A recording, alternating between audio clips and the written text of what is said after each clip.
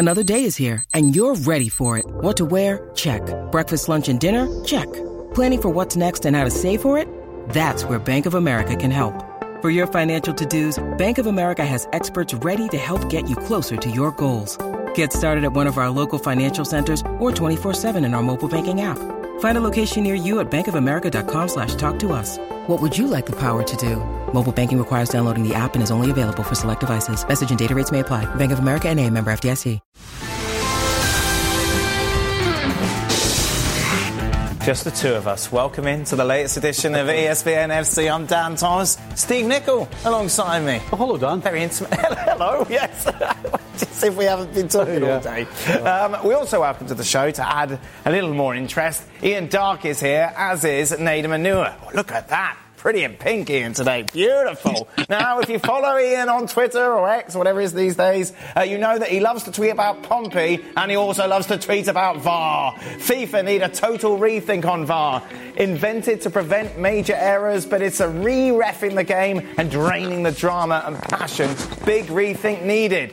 Was the game better as it was, with a few more mistakes but no killjoy delays to check every goal? There will be more technology, not less, as time goes by. Offside law was never invented to rule out goals like that dunk screamer at Goodison on a marginal call. Why not say, if you need lines to decide, call it level, which was sense of it pre-VAR? Oh, Ian. Oh, you and your VAR hatred.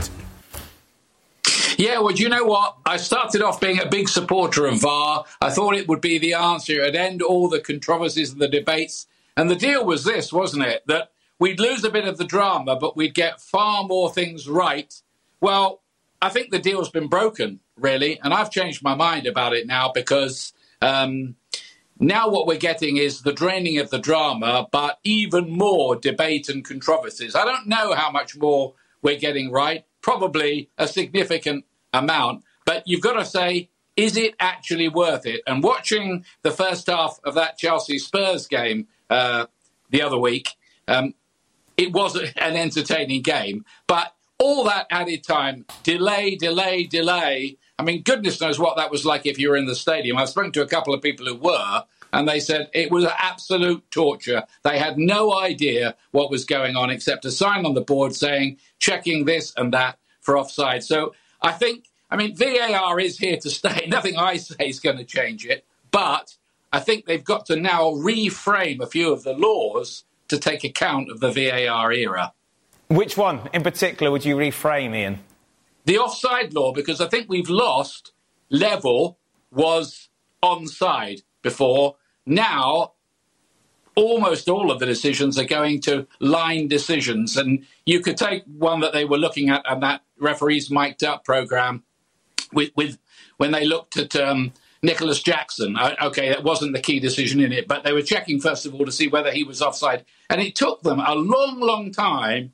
And it didn't seem that scientific where they were going to put the lines in either. You can't tell either when the ball, if you're going to make it that microscopic decision, where you need a sort of degree in geometry, when did it leave the player's foot? If it's that narrow, they should look at it with the naked eye. And if you have to put lines in, I think you can say that's level, it's onside. And it would be quick and There's one simple. easy solution to that, isn't it, Ian? And you do the European games. Semi-automated offsides, bish, bash, bosh, it's done, no problem. Well, that will speed it up, and that would be a great development, yeah. Stevie, you've always been a big supporter of VAR. Has that changed? No. Listen, if you're going to go and debate something, you can't stick with the most egregious part of it and think that that's the norm. Because it's not. And I don't disagree with Ian that the Tottenham-Chelsea game was a fiasco. It's probably the first time I've ever thought, wow, they've made a mess of this. But the truth is, it's about teaching the people on the VAR. That's what it's about. I mean, can you imagine tennis going back if you got rid of Hawkeye? I mean, how daft would that be? And it's the same with this. You know, and I'd like to know, when was level offside? Level's never been offside. And it's not offside today either. So, again, if we're going to talk about this, we can't stay with what is absolutely not the norm. We've got to talk about the good stuff and not just completely and utterly sit on all the bad stuff that has been thrown out. Because there's been some, quite a lot, too much, I would say. But still, at the end of the day, it's the same argument. It's not the actual system. Get the people working the thing properly and we'll be fine. Of course, Nathan, you played with VAR in existence. How was that compared to when it wasn't around? Well, interestingly, I played with VAR in existence, but in MLS. And I think the point that Ian's trying to make there about offsides, I think it was more fair. Well, it felt more fair in MLS because they would sort of freeze frame it and then eyeball it and make that decision about whether someone's on or off. I think when you start bringing lines in, people face a level of disappointment. But realistically, there are times when you feel something's right and something's wrong. So I've got no issue with that if it went down that method. But overall, with VAR, I've got no issue with it. Like, the game between Spurs and Chelsea, it reached a point for me where, like, the VAR checks added to the drama. That's one of my favourite games of all time for everything that was involved. And I think also in relation to that game, the amount of incidents that they were, especially in that first half, as we mentioned, you know, they were exceptional. That's not a normal Premier League game. That's not a normal game of football. So I think it may have felt excessive to some. But again, it leads to this topic, which is, if you want to have the best experience in terms of watching a game without, say, crowd noise and emotion of people around you, like, unfortunately, being away from the stadium will give you the best perspective of what's actually happened. Because sometimes in a stadium, think of how many things you miss based on where you're sitting. You know, you're hoping that something might go up on the big screen, and you miss those moments, but you do engage with fans and you really feel the atmosphere, and it's great. But people leaving the stadium have got far less of an understanding of a game compared to people who watch it at home. And I don't know how that will change. But again, as far as VAR goes, all that's highlighted to me across the last few years is that my understanding of the laws of the game aren't what I thought they were. Is clearly I just play the game, and some of the interpretation that, say, we have, you know, we can have big debates about it. Someone thinks this, someone thinks that. For most of the referees, they're trained to see it in a particular way, and that's been highlighted over the last few years. And there's lots of grief. People are unhappy with time. Listen, when I sit down for a game of football, all I've got time for is watching the game itself. And as long as the decision is something which the referees will deem to be right, then whether or not they, like, if the referee in the middle of the field sees something and says it, if it's the wrong decision, I've been on the field and been gutted by that before.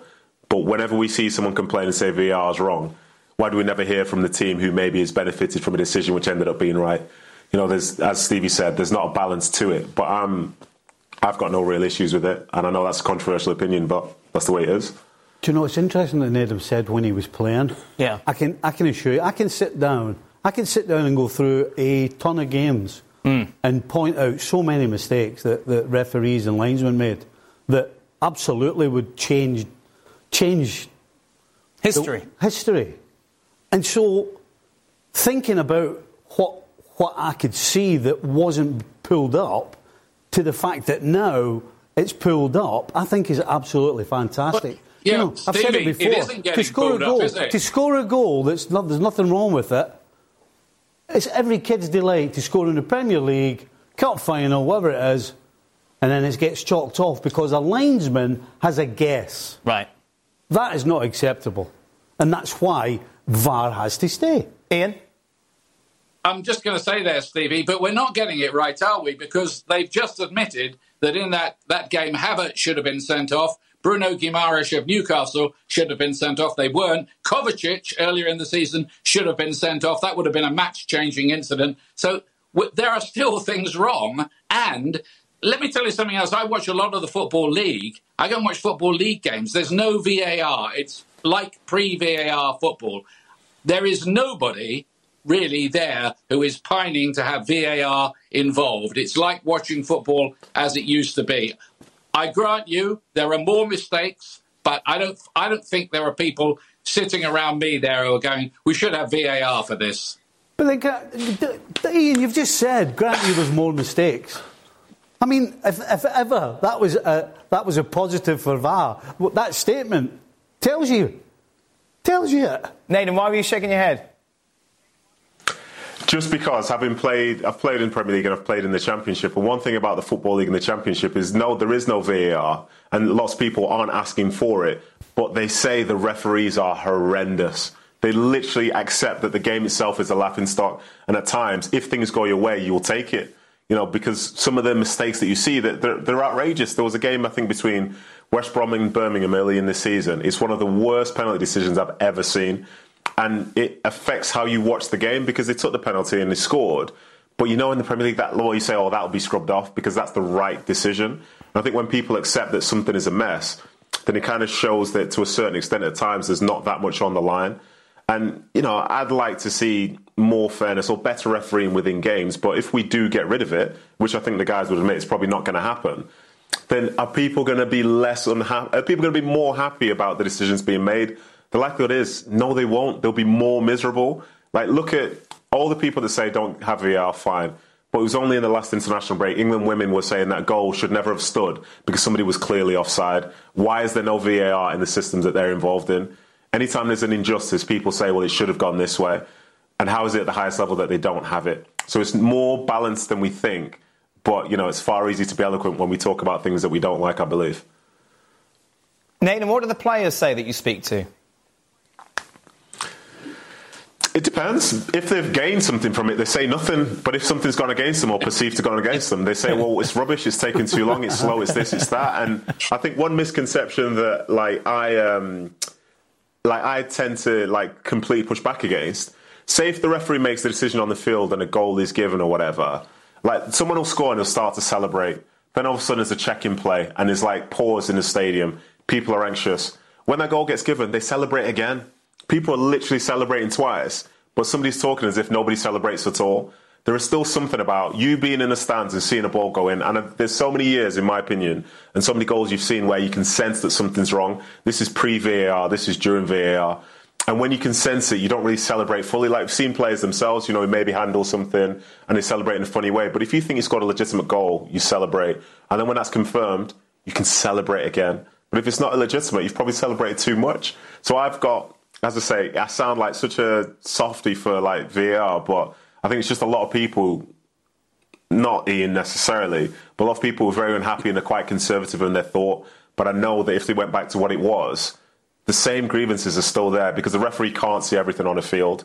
And if they're making decisions which will affect you, you'll say, well, the standard referee needs to improve. And unfortunately, you can't have two on the field. So having a video assistant there to help them is ultimately the point of giving a more fair representation of the game. Then we talk about, you made reference to the audio being released yesterday, Ian. Of course, we saw in that, what was striking was how they didn't seem to pick the right angles at the right times. You went for the high angle back there to see if there was a push or not, which seemed a strange decision to make. Yeah, well, you're looking here at the goal that Anthony Gordon scores, aren't you, for Newcastle? Yes. Now, they check about four things here, and I've got to say, although it took a long, long time, and that's understandable, they probably got that right because there was conclusive proof, was there, that the on-field decision was wrong. I mean, I know Mikel Arteta and the Arsenal fans will say there's a push there on Gabriel, but they didn't think so when they looked at it again. So the goal gets given. But my real problem is, Wolves have had two terrible penalties given against them in recent weeks. So there are still mistakes. It isn't like the panacea. It's not solving all the problems and that. But it's the draining of the drama, I think, and the loss of the spectacle, which is a bit of a major concern. But I take one. It may be generational. It may be me being a bit old school. But, I did start off as a VAR fan, and now I'd be interested to see a poll of the managers and players. What would they vote, yes or no? I wonder now. I'd just be interested to see the result. Think about this, right? So we're saying... So we complain about decisions referees make, right? Mm-hmm. And we're saying that because a referee, again, gets a second look and still thinks his first wrong decision is the correct one, all we're doing is saying that the referee doesn't know what he's looking at. That's got nothing to do with VAR. Yeah. It's got nothing to do with VAR. Surely being able to look at something in slow motion or able to take your time and look at something that is crucial has to be better than guessing. Would you change anything about it?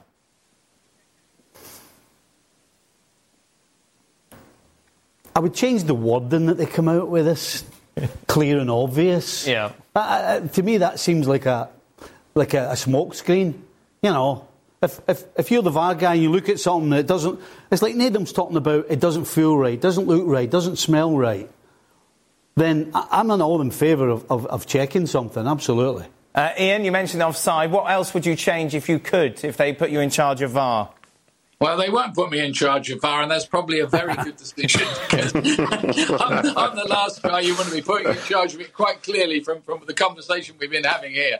But no, I think just in general terms, and I think this is going to happen, they need to just look at all the laws now and just bring them all up to date to reframe things for the VAR era so things are speeded up. And maybe the semi-automated offside is going to help in that. And maybe everyone will get a lot slicker in operating this. But we were told it would take 3 years. So I think we're up to that, aren't we? And it's still a mess. You know, everybody agrees at the moment it's still a mess. And I've heard 3 referees admit to that. I'm not going to name them, but they think it's a mess.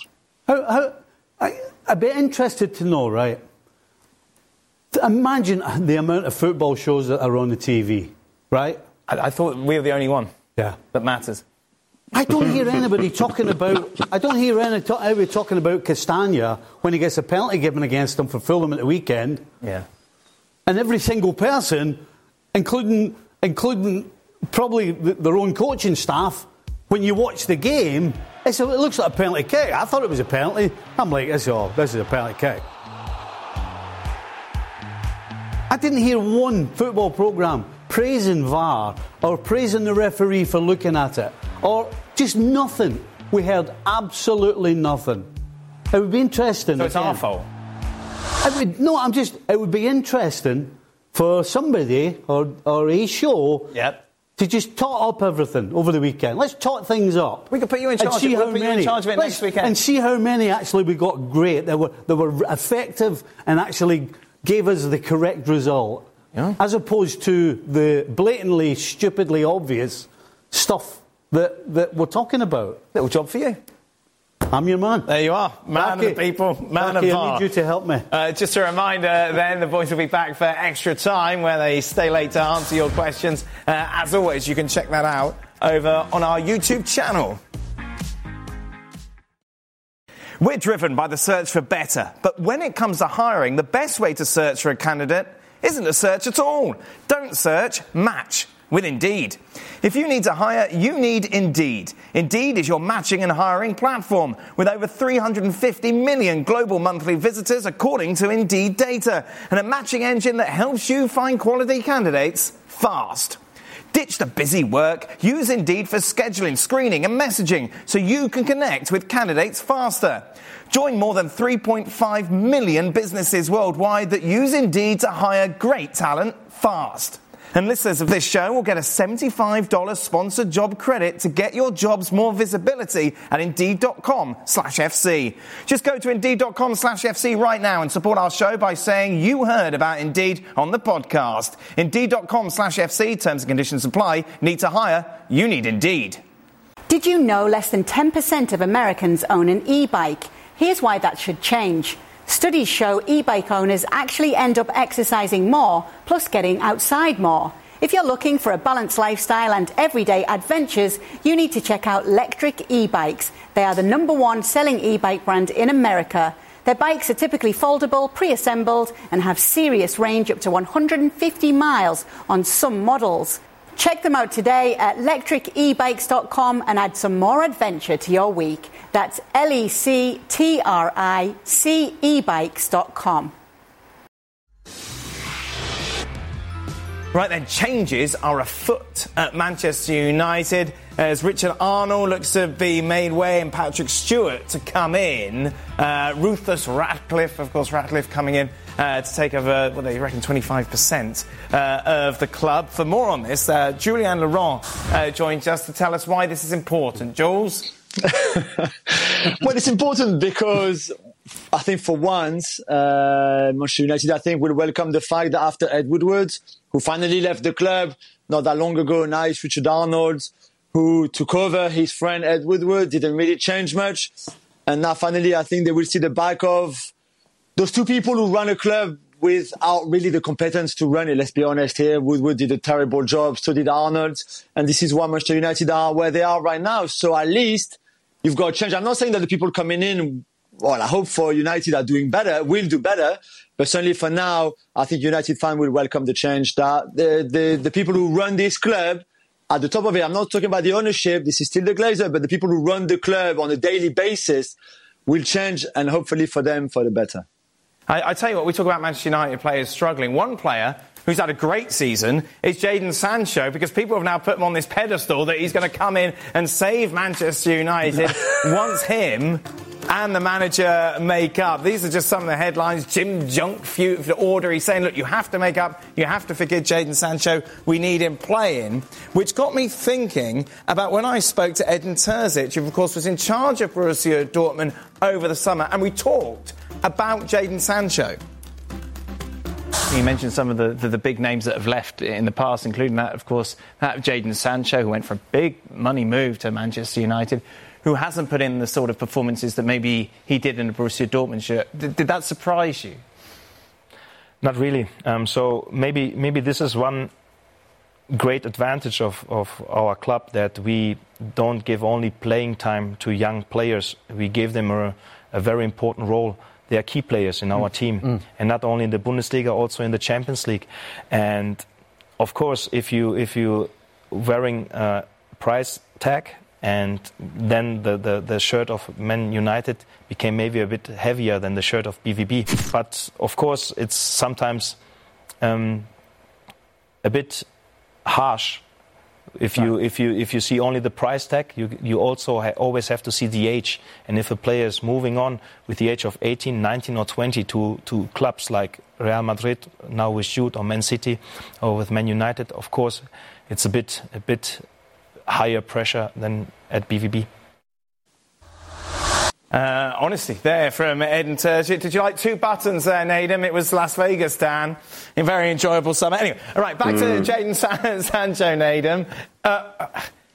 Can he come back and save Manchester United?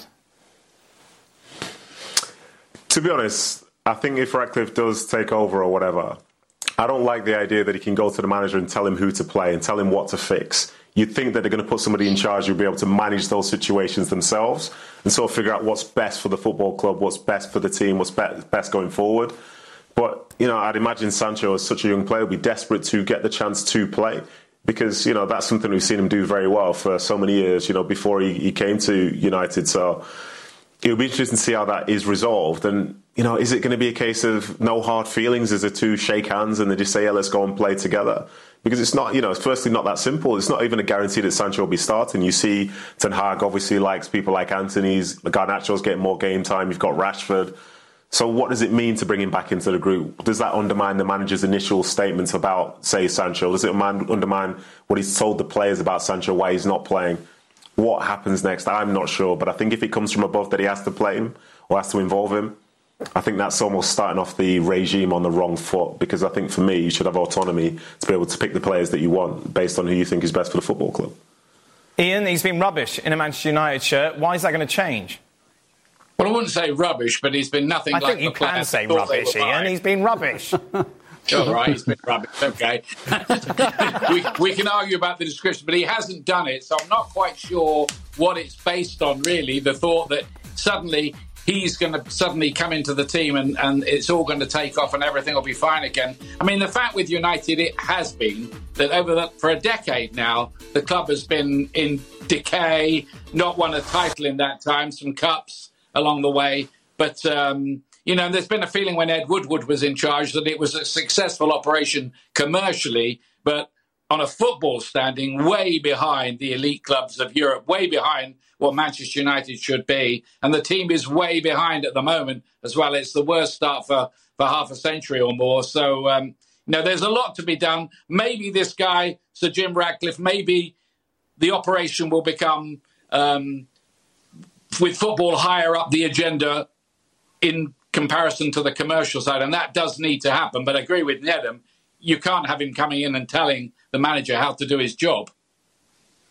It's weird, isn't it, Stevie? This whole thing. He's not going to do that. Listen, the guy... Do we really think that somebody like Jim Ratcliffe is going to walk through the door and start telling the manager what to do? Would he love Sancho to be playing? Of course he would. You spend 75 million on somebody who's talented. Of course you do.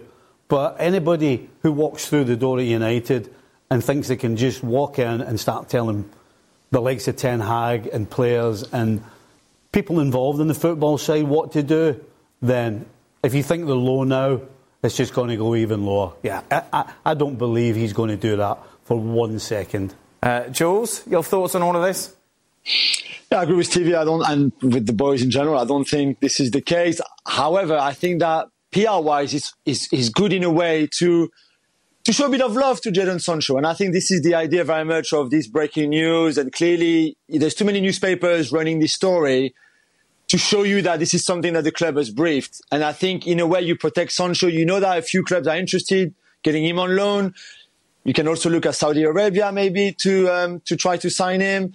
A club like Juventus has been linked recently with United for Sancho. So in a way you protect him, saying, "No, look, we still really like him. We still think that he's very talented.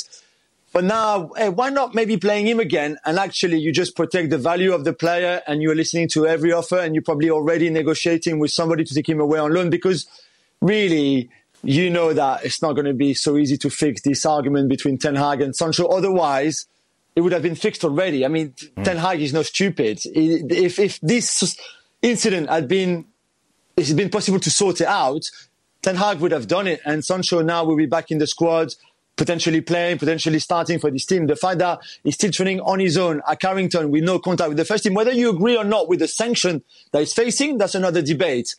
But if at the moment it's still the case, it's because there's just nothing that is making this incident sorted. He's been linked to a move to Juventus in January, and to keep up to date with all those latest transfer rumours, be sure to go over to the website and click on Transfer Talk. Not long now until the January transfer window opens, Stevie. Very exciting. Fantastic. I know. Passion, drive and patience. The formula for winning championships is also what keeps your ride or die alive. eBay Motors has everything you need to maintain your vehicle and level it up to peak performance. Superchargers, roof racks, exhaust kits, LED headlights and more. Whether you're into speed, power or style, eBay Motors has you covered. With over 122 million parts for your number one ride or die, you'll always find exactly what you're looking for. And with eBay Guaranteed Fit, your part is guaranteed to fit your ride every time or your money back. Because with eBay Motors, you're burning rubber, not cash.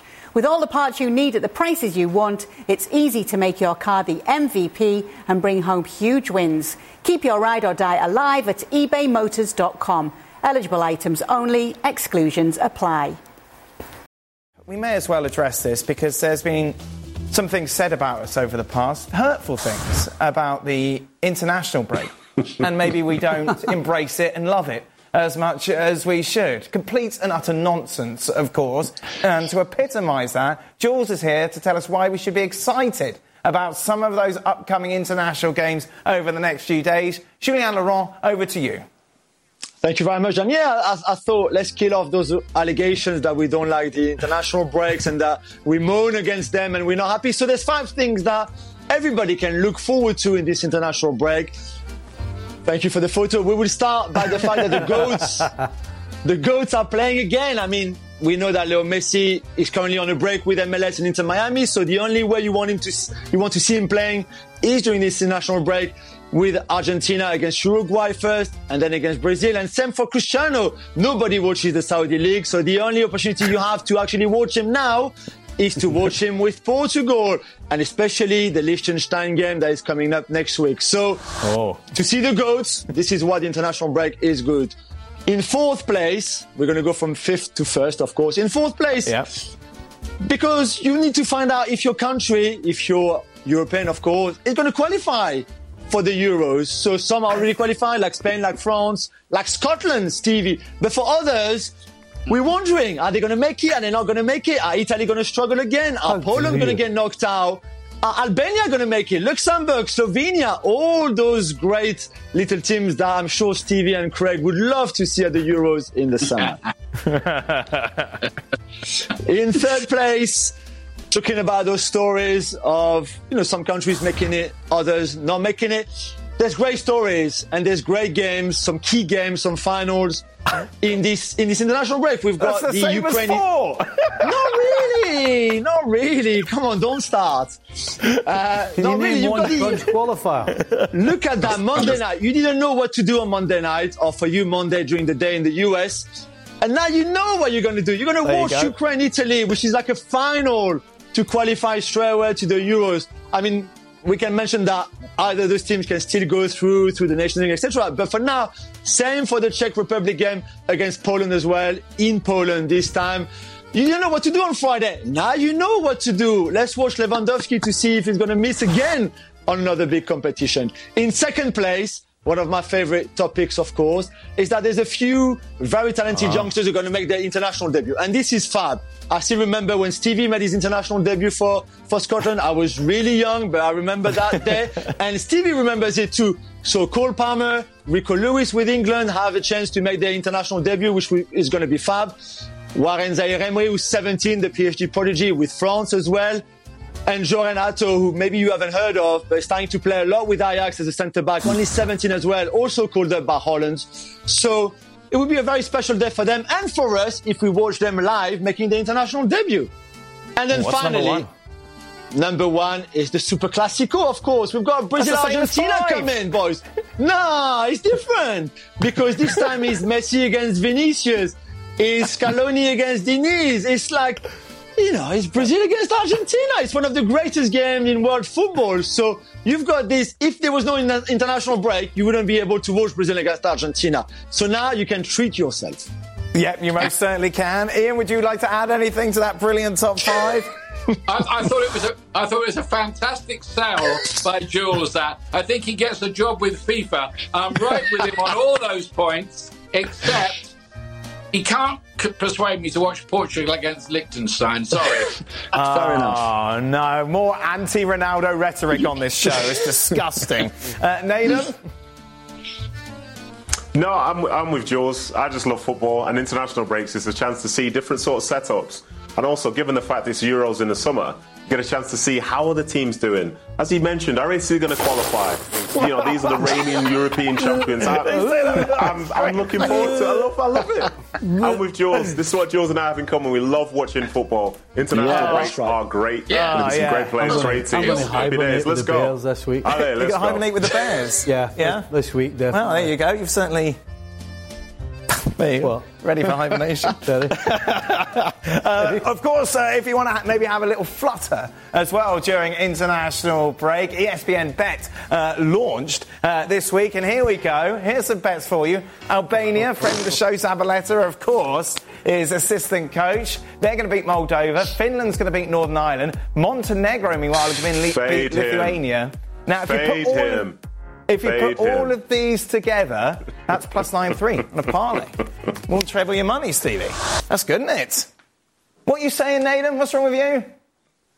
I was just saying, if this is going to be about gambling now, whatever you say, people just do the opposite. It's the easiest way to make money. Whatever he says, do the opposite from this point going forward. Very rude. Very rude indeed.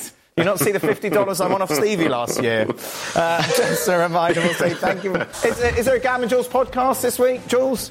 Indeed, yeah, tomorrow morning. Oh, wait, I'm going to do that next, apparently. So just a reminder, ESPN FC with you throughout the week.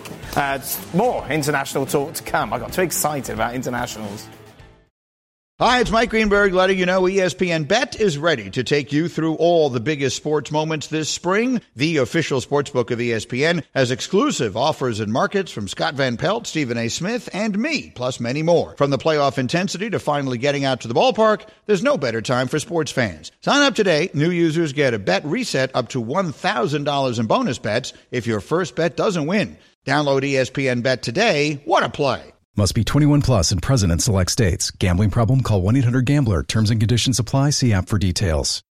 We all know breakfast is an important part of your day. But sometimes when you're traveling for business, you end up staying at a hotel that doesn't offer any. You know what happens? You grab a cup of coffee and skip the meal entirely. We've all been there. But if you book a room at La Quinta by Wyndham, you can enjoy their free Bright Side breakfast featuring delicious baked goods, fruit, eggs, yogurt, and waffles. And really, who doesn't want to start their day with a fresh, hot waffle? Tonight, La Quinta, tomorrow you shine. Book direct at LQ.com. Friendly in Belgium today as they would take on Serbia. Just the one goal, and it would come very early on in the match. Serbia trying to play out from the back. They got caught, and Carrasco would give Belgium a 1-0 lead, and that's how it would finish. Lukaku didn't feature in that game because he had something better to do, apparently. He's not the only one. And you know what that was? Speak to Julien Laurent, Jules. You're in Belgium. How exciting. Very exciting. You will be able to read the feature on the website very soon. Oh, well, was that it? That's not really much of a tease, Jules. Yeah, just wait for the article to come up and it would be great, trust me. Did you speak to him? Is there anything he said that was remotely worth listening to?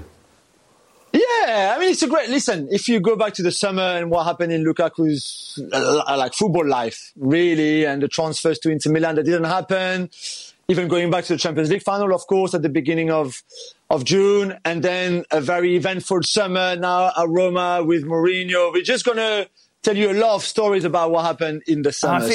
You haven't spoken to him yet, Jules? No, not yet. Ah, there we go. I see. Oh, that's exciting, isn't it? Very good. Thank you very much to Jules. Now, will you be back in time for the Gab and Jules podcast?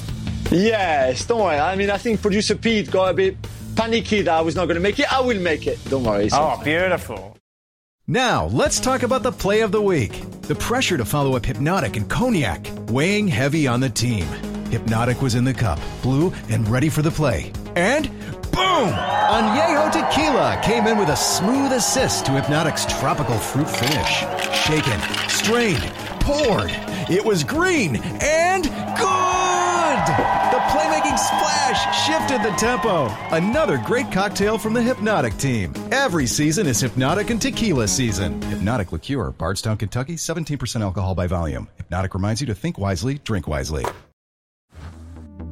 Speaking of Wrexham, we're bringing you the top moments from Season 2 of Welcome to Wrexham. Here's today's best of moment presented by Stoke, the official cold brew coffee of Wrexham AFC. So, for anyone who needs a quick reminder, of course, Wrexham are currently in the National League. That's the fifth tier of English football. Now, we call that non-league football. Everything from the fifth tier down is organised football, but it's non-league. Everything above, that's league football. So that's League 2, which is the fourth tier, League 1, which is the third tier, the Championship, second tier, and the Premier League, which is the top tier. Now, teams can move between these different tiers via promotion or relegation. So promotion tends to mean bigger crowds, bigger prize money, bigger television money, bigger interest, and relegation means the opposite. Now, all episodes of Welcome to Wrexham are now streaming on Hulu. If you haven't seen it, it's absolutely brilliant. Be sure to check it out. Meanwhile, in the FIFA Under-17s World Cup, the US won by 2-1 against Burkina Faso to keep their perfect start to qualify in that tournament. Be sure to join the latest edition of Football Americas. Seven Herc will be breaking that down tomorrow live on ESPN+. Meanwhile, it was inevitable, wasn't it, considering the start to the season they have made. Union Berlin sacking their manager, Urs Fischer, today as they sit rock bottom in Germany. Bundesliga, of course, will be back towards the end of the month. Cologne against Bayern Munich is our Friday game. And then on Saturday, Borussia Dortmund take on Borussia Mönchengladbach. And then on the Sunday, Heidenheim against Bochum and it's Hoffenheim against Mainz. Also returning after this weekend, it will be La Liga. Alaves against Granada is our game on Friday. And then on Saturday, Atletico Madrid take on Mallorca. The early games in Madrid. Rayo against Barcelona. On the Sunday, you'll see Real Madrid away against Cadiz. And for the Monday night game, it's table toppers Girona against Athletic Club. That is it. That brings us to the end of today's show. Thank you very much for joining us. Be sure to stay tuned, though, because we've got Nedum and Ian and Stevie as well to answer some of your questions.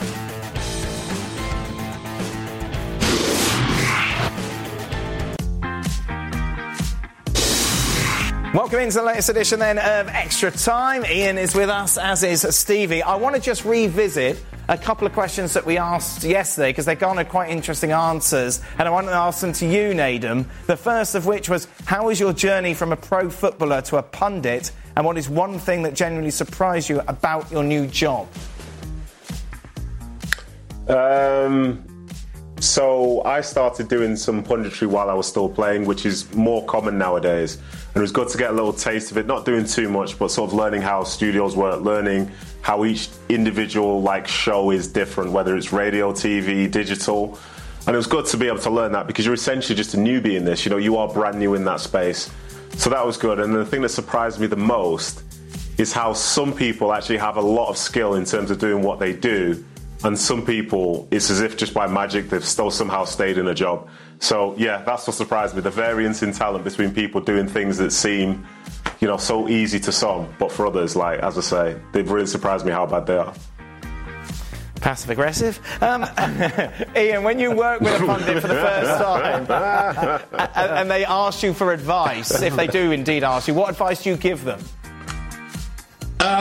Not to talk too much, really, because if you're doing a co-commentary, that's quite different from being in a studio, because the game moves on. If you make your points in too long-winded a way while the match is going on, you're getting about 3 or 4 phases behind the play. So I think the best co-commentators, what I always say to footballers, if I was working alongside Ned, and I haven't had that privilege as yet, but I think what you'd say is, tell me stuff that only you can see as a guy who played at the top level of the game. The same with Stevie as well, of course. He played at the top level of the game. But, I could watch 1,000 games and commentate on 1,000 games, but I wouldn't see everything that a top professional player would see. So if you can give those sort of insights, it does illuminate the commentary. I remember the first time I ever did a game, and it was on the radio. Oh, yeah? And I was at the Boston Bulldogs. Okay. And it was on New England Revolution, and I can't remember the name of the team they were playing. Right. And I was in row 1,375. No monitor. Oh, wow. And I didn't know the players on either team. Good. It was horrendous. I remember walking away to the car park, thinking, how embarrassing was that? I was absolutely terrible. Wow. And so the next time I did a game was here at ESPN. Yep. And I was so nervous, because all I could think about was... Were you really?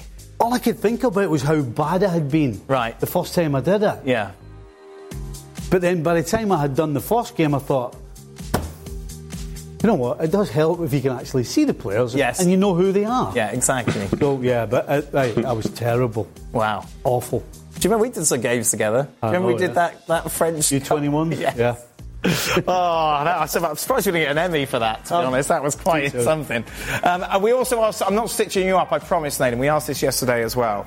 If you could change one moment in your career, what would it be and why?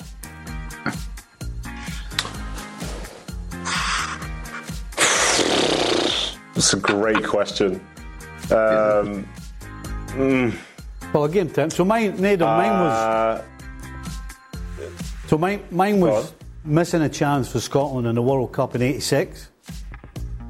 I had a chance to score. I didn't connect properly. Goalie got across and saved it, and we drew 0-0. And had we won, we'd have qualified for the next stages for the first time ever. Oh. So I could have gone from being a mega hero. Yes. Or I could have been. Instead of that, every time I go back to Scotland, all I get is, oh, you missed that chance against Uruguay. So that was mine from yesterday. As Ian was saying, he said we both played at the top level, but your top level is just a shelf higher than mine, at least a shelf higher, so I don't necessarily have those moments. But what I would say, and this is a proper hindsight one, in the MLS season of 2020, we actually played the first 2 games of the season, and the second game was at home.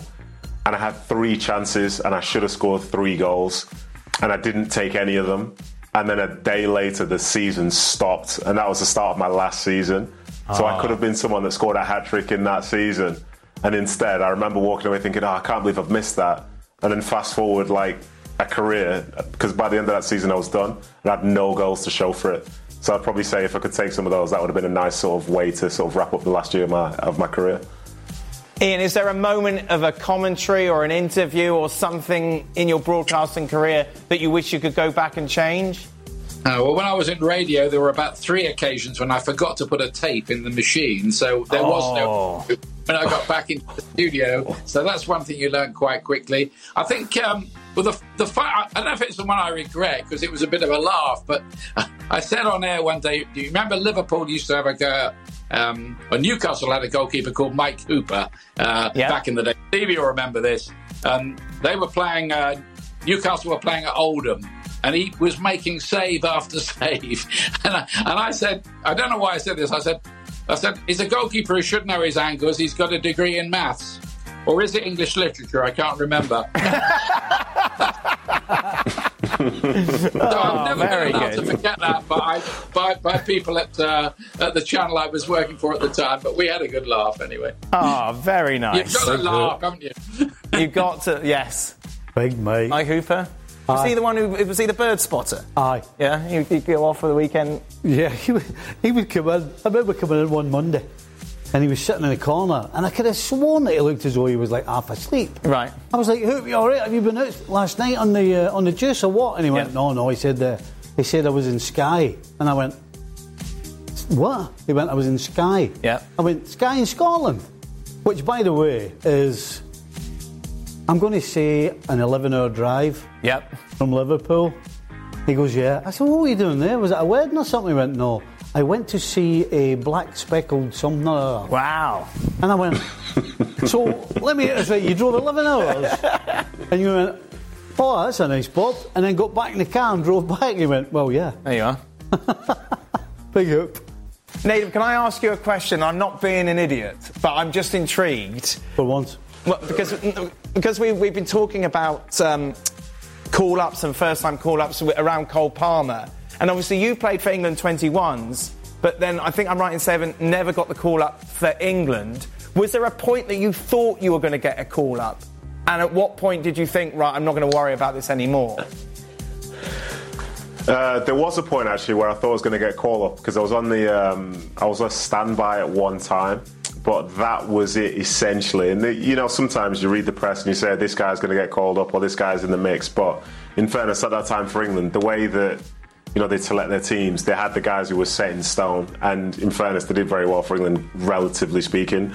So, yeah, I never thought, it's definitely not going to happen. Maybe when I was in MLS, I was like, pretty sure it's not going to happen. Maybe when I was in the Championship, it's definitely not going to happen. But realistically, anything is possible. And the only time I sort of regret it, or where I thought maybe it could have happened, was when Stuart Pearce took charge for, I think it was one game, and he brought up about 6 players that he'd had at under 21s. But I was not one of those 6 names, and I ended up watching it from a distance. Did he have a conversation with you? Did any manager have a conversation with you? No.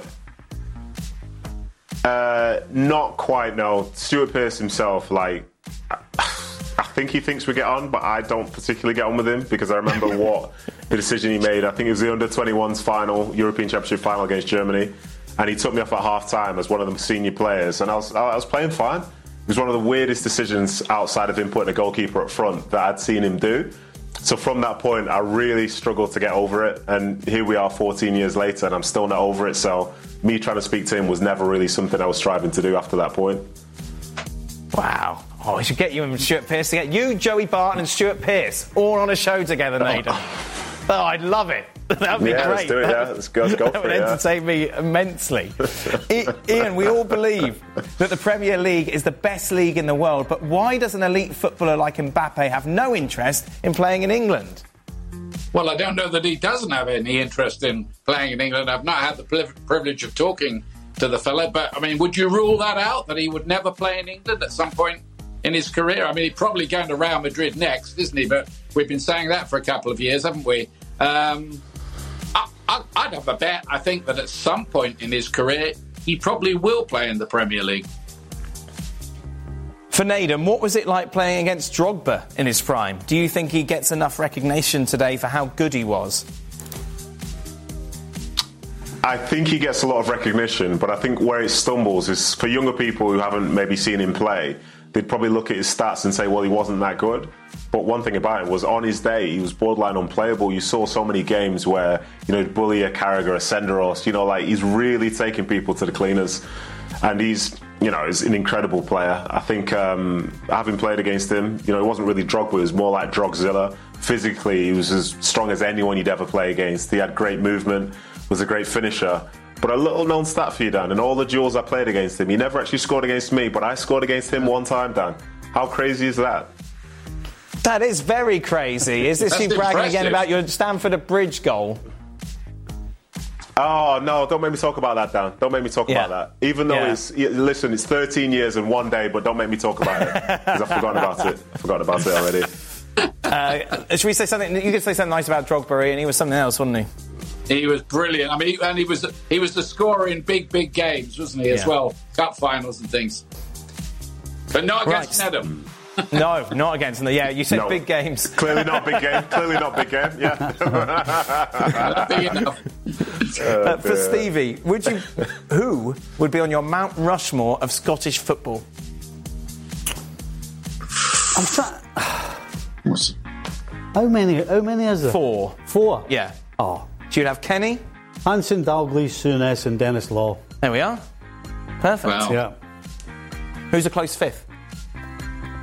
Who's your 5th? I don't think there's a real close one. I mean, all right, don't force it. No. Don't force it. No, the people you wouldn't hear of. A guy called Jim Baxter. Okay. Yeah, Jim Baxter. Yeah. But no, for those 4. Yeah. Easy peasy. Hansen, Dalglish, Souness, Law. Do you agree, Ian? I couldn't top that, and I wouldn't argue with Steve about Scotland. So, yeah, I mean, that's a pretty cool 4, isn't it? Right then, Ian, of all the many games that you've watched, what's the craziest comeback you've seen that you've witnessed live? Oh, that's easy. That's easy, because I was lucky enough to be the commentator that night of the, I think you call it the remontada, don't they? Barcelona lost first leg 4-0. Messi was given 2 out of 10 in L'Equipe for his performance. Second leg, they're going out with 7 minutes to go. They need 3 goals. They get 3 goals in the last 7 minutes. Sergio Roberto, 95th minute header, and Barcelona somehow win. And Steve McManaman was commentating with me, and you couldn't get back to the hotel. The place was going crazy, so we just sat drinking with the fans for half the night. Oh. That's not like Macca. No. No comment. For Naden, which player or players do you believe have improved the most during the Pep era at City? Do you know what? I think possibly to start with, this is probably a bit of a sleeper one, but like Kyle Walker, because I thought maybe he wouldn't be someone that would thrive and become, perceived as one of the best fullbacks in the world, but I think he has. But then you can mention Rodri as well. When Fernandinho was there, nobody was talking about Rodri to come in. No one was thinking if he played, he was going to end up being the player that he is. So I'd probably lean into him as well. And then for more recent side, Manuel Akanji. He came in and he felt like he was going to be a backup, and people were talking about all the mistakes he used to make when he was in Germany. But now he's one of the players that seems to very rarely get rested. And the prime example was in that game against Chelsea. There were a lot of people who didn't have good games, but overall I think he was defensively very, very good. So I think I'd probably name those 3, but Kyle Walker's probably the main one. Do you agree, Steve? Yeah.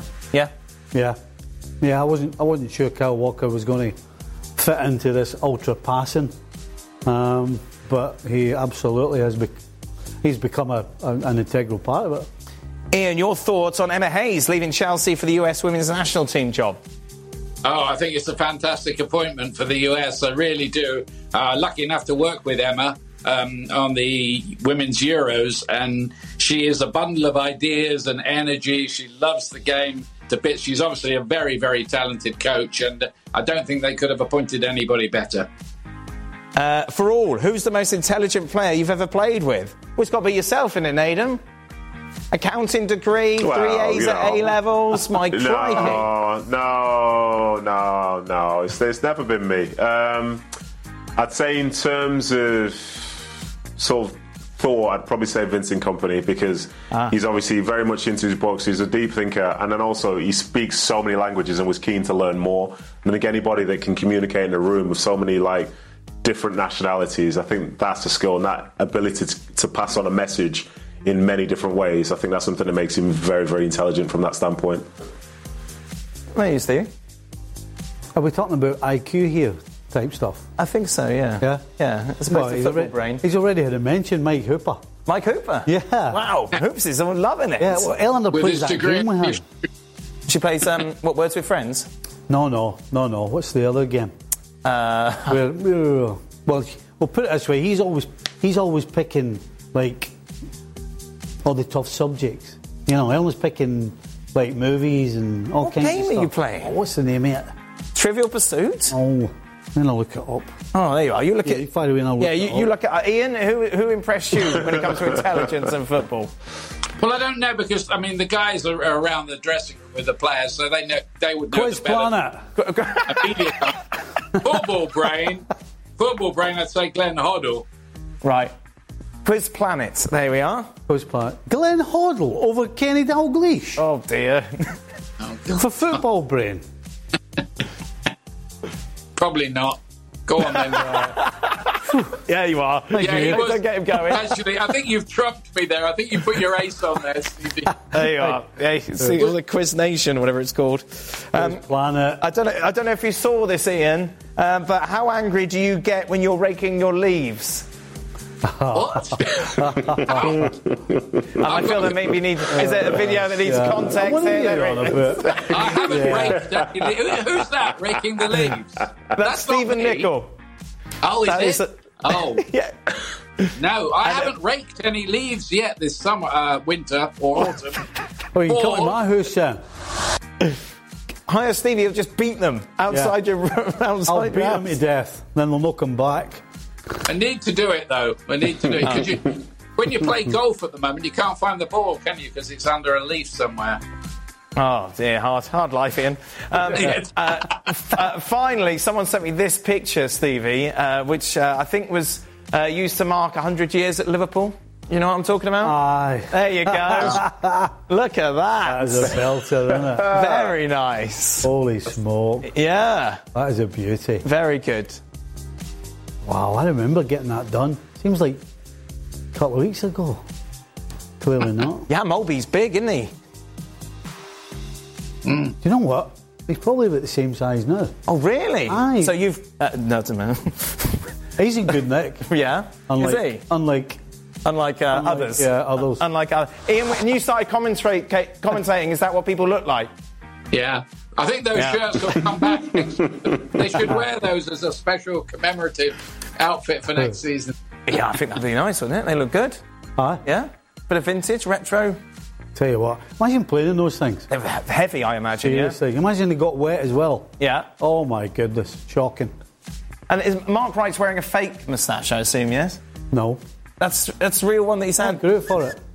Say again? He grew it for it. Did he? No. No. Don't be silly. Oh, you could have sold me right down the river. Already You did. should have done. Already did. You should have done. Taken me all the way. Already did. Oh, I believed you, Stevie. No. And obviously that's Bruce's real hair. Fantasyland now. Hey, look at that. That's right. Who was it? Craig Johnson had hair like that, though, didn't he?